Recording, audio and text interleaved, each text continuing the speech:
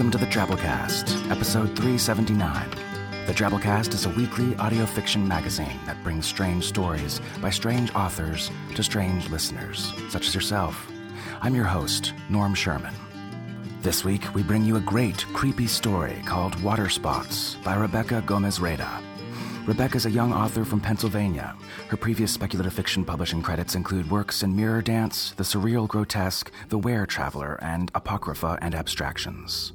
This is the story's first publishing. So without further ado, we bring you Water Spots by Rebecca Gomezrueda.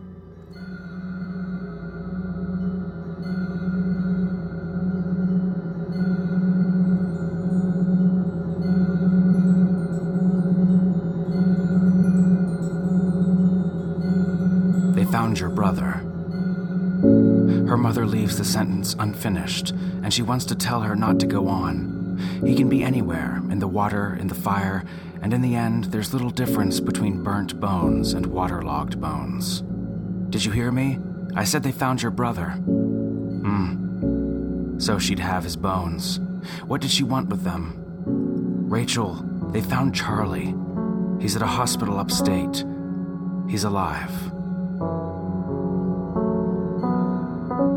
Someone noticed him lying in the street, the nurse says to her once they get into the room. When he came in, his hair was stuck to his face with mud. Rachel narrows her eyes as she presses her skinny fingers into Charlie's temple. His skin is colder and paler than she remembers it. Do you know what happened? Her mother asks, looking at Rachel's probing fingers like she isn't sure whether or not to push them away. There was no evidence of physical injuries, but he's clearly traumatized. Ever since he's been here, he hasn't spoken a single word. As her mother starts to whimper, Rachel realizes that she could give him a scar if she pressed in hard enough with her nails. His eyes are closed, and even though the nurse warns her to be gentle with him, she passes her fingers over them and presses. "Charlie," she says, like she's scolding him. When he opens his eyes, they're wide and they're burning, and they stare at a spot on her cheek for much too long, but they are his eyes. They are their eyes, dark and round and familiar even in their panic. You can't stay here. 3 months earlier, he'd sneered at her after dinner like he was in on a joke and she wasn't. She'd laughed about it, loved him for it, because the curve of his lips was the curve of hers. That night, when he told her he was going out, she didn't say anything to stop him. She only reminded him to watch out for the rain and to not wake her up when he came back. "We have to go home, Charlie," she tells him, remembering how it felt to find his bed empty in the morning. Chipper-looking men and women with grating voices and sympathetic smiles tell them what they should and shouldn't do. Feed him this, give him that, push him here, leave him there. They swarm her parents first and tell Rachel simply to be strong. It's an absolute waste. "Come on," she says, taking his larger hand and pulling him towards her as gently as she can. He can only stare as she cups his cheek in her palm and taps at an old scar. His room is 3 months empty, and it seems to shift on its axis when she walks him inside with a hand on his elbow to keep him upright. She doesn't ask him what needs to be asked, only sits him down on his bed and watches him, shushing him when he lets out scared little noises. Honestly, her hand is shaking as she smooths down a lock of his hair. They match that way. "I'm your little sister, remember? What can I do to you?" She feels him watch her back as she leaves and thinks that he must recognize her just fine. She doesn't need to be taught how to care for him. Before he'd disappeared, they'd been friends, laughing at the same jokes and playing the same games, with matching expressions, matching freckles across the nose. In a few days, her kindness takes the fear from him. He's still mute, but at least smiles, at least nods or shakes his head to answer her questions and glares at her when she's sarcastic. Her parents ask her how he is. She resents them for it. "Better," she tells them. Later, her mother calls Rachel's aunt, and soon there are other children at her doorstep, cousins she used to see every weekend. "I can't believe they found him," one of the youngest says, looking like she's close to tears. "Can we see him?"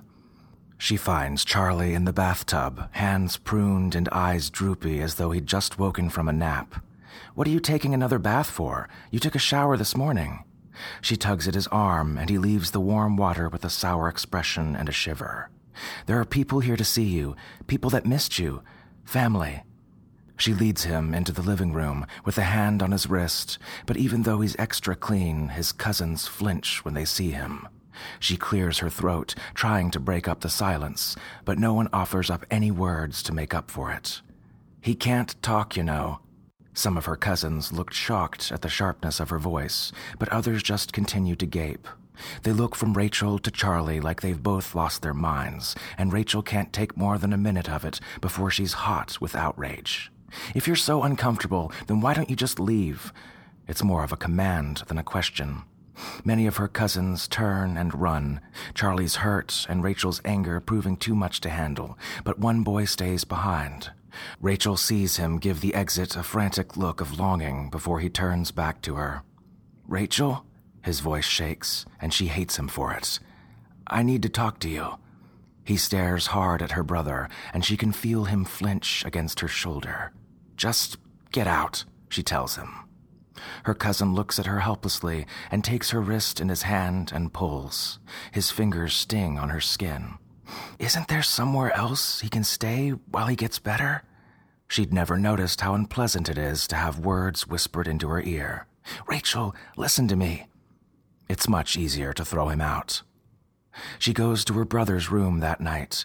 He's all wrapped up in blankets, but she can see the curls of his hair peeking out of the cocoon, and it makes her smile.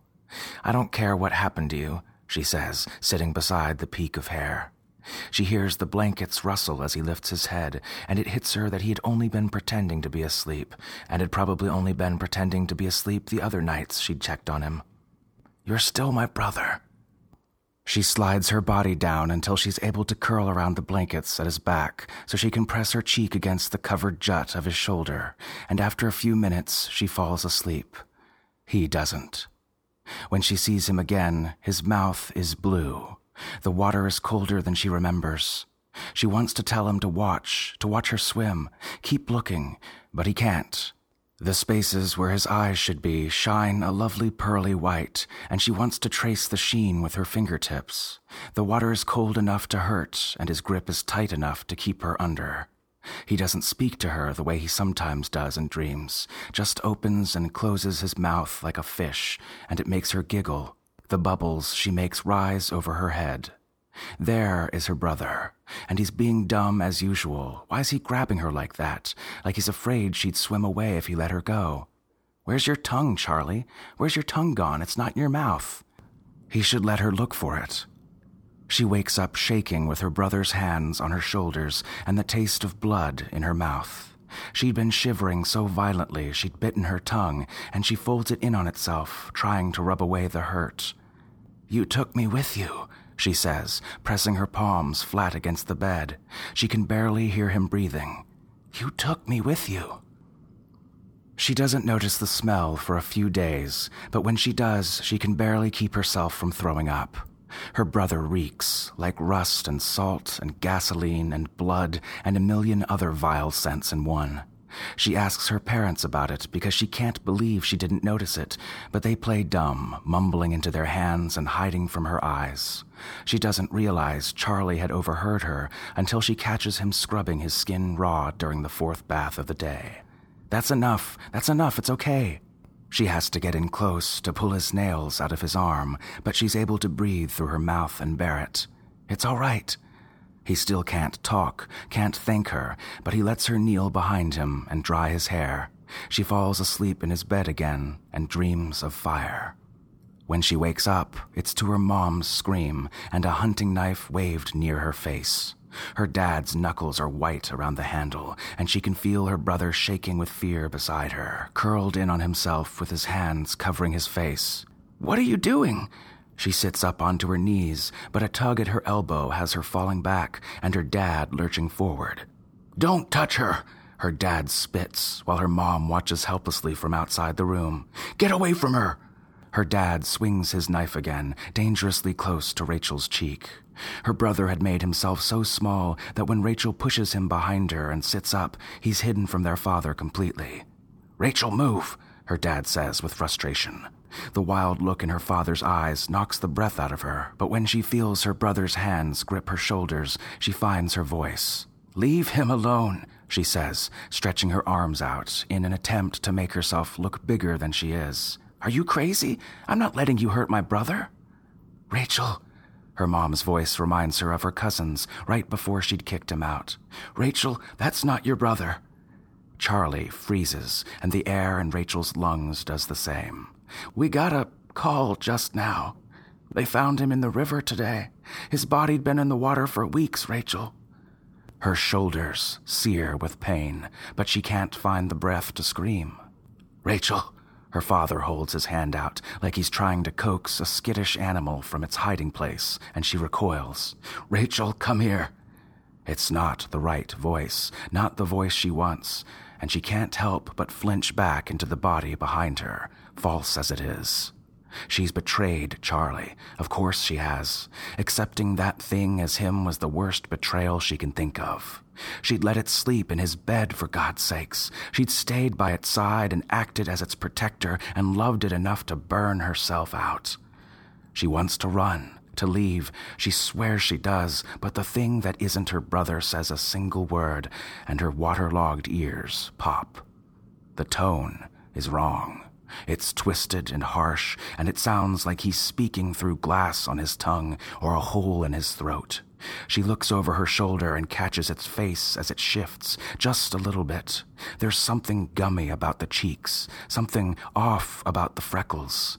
They've stopped matching hers, but she decides it's enough anyway. She shuts her eyes and falls onto her side. She'd never been any good at saying no to Charlie. When she wakes up, she's in her bed with a different shirt on and achy marks on her shoulders. It's been days since she slept in her own bed, and for a moment she's not sure where she is. "Charlie?" she calls, remembering too late that her brother no longer speaks. If she's in her bedroom, then Charlie must be right down the hall. Her fists are clenched as she steps over the fallen figures on the floor and makes her way to his room. "I'm coming in," she warns before she pushes his door open. Her brother's head snaps up when he hears her close footsteps, and something in her stomach turns painful when she sees his eyes, black like coal and aberrant. "Honestly," she says with a sigh, leaving him for a moment to go get a washcloth. She returns to an expression that is more guarded than it has any right to be. "Hold still," she says, as she swipes the washcloth lightly across his chin where the worst of the gore is gathered. "What a mess. Come on, how old are you?" His only response is to grip her thin wrist with his filthy hand. "Knock it off," she says, schooling her face into a stern expression, and he eases his hold on her and lets her arm fall against her thigh. "What? Are you scared again?" His eyes are too dark to read properly, but she thinks he looks more startled than scared. If she thinks about why that is, she'll lose her nerve, so instead she fakes a frown and puts her little hand against his cheek, thumbing at the blood near his temples. They'd always had the same eyes. If his are black, then hers must be too.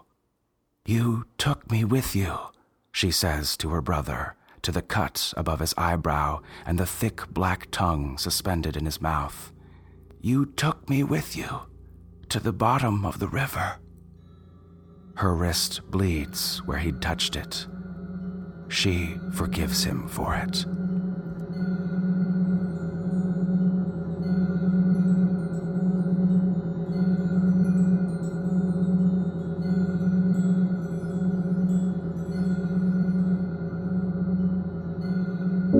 And that was our story. Hope you enjoyed it. And we hope you're ready for next week when we officially launch our 7th annual Women and Aliens Month. We have 4 great stories written by women about aliens and 1 B-side story for you premium content subscribers out there. Starting things off with Down the Well by Alea Dawn Johnson, The 4 Generations of Change E by Zen Cho, Sun, Moon, Cat, Man by Julia Reynolds, and Unathi Battles the Black Hairballs by Lauren Bukes, and closing things out with The Wanderers by Bonnie Jo Stufflebeam as our B-Sides episode. I can't wait. For now, though, let's go to our 100-character story winner this week by first-time winner Scarcrow. Here it is. I met the alien. We shook hands. I smiled, it became angry. I coughed, it forgave me. We have much to learn from each other.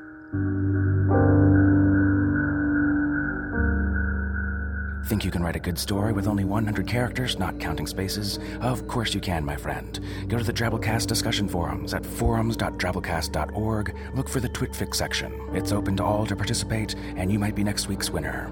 Follow the Drabblecast on Twitter at the Drabblecast. All right, folks, that's our show this week. Remember, Drabblecast is brought to you with a Creative Commons Attribution Non-Commercial No Derivatives License, which means don't change it, don't sell it, but feel free to share it all you like.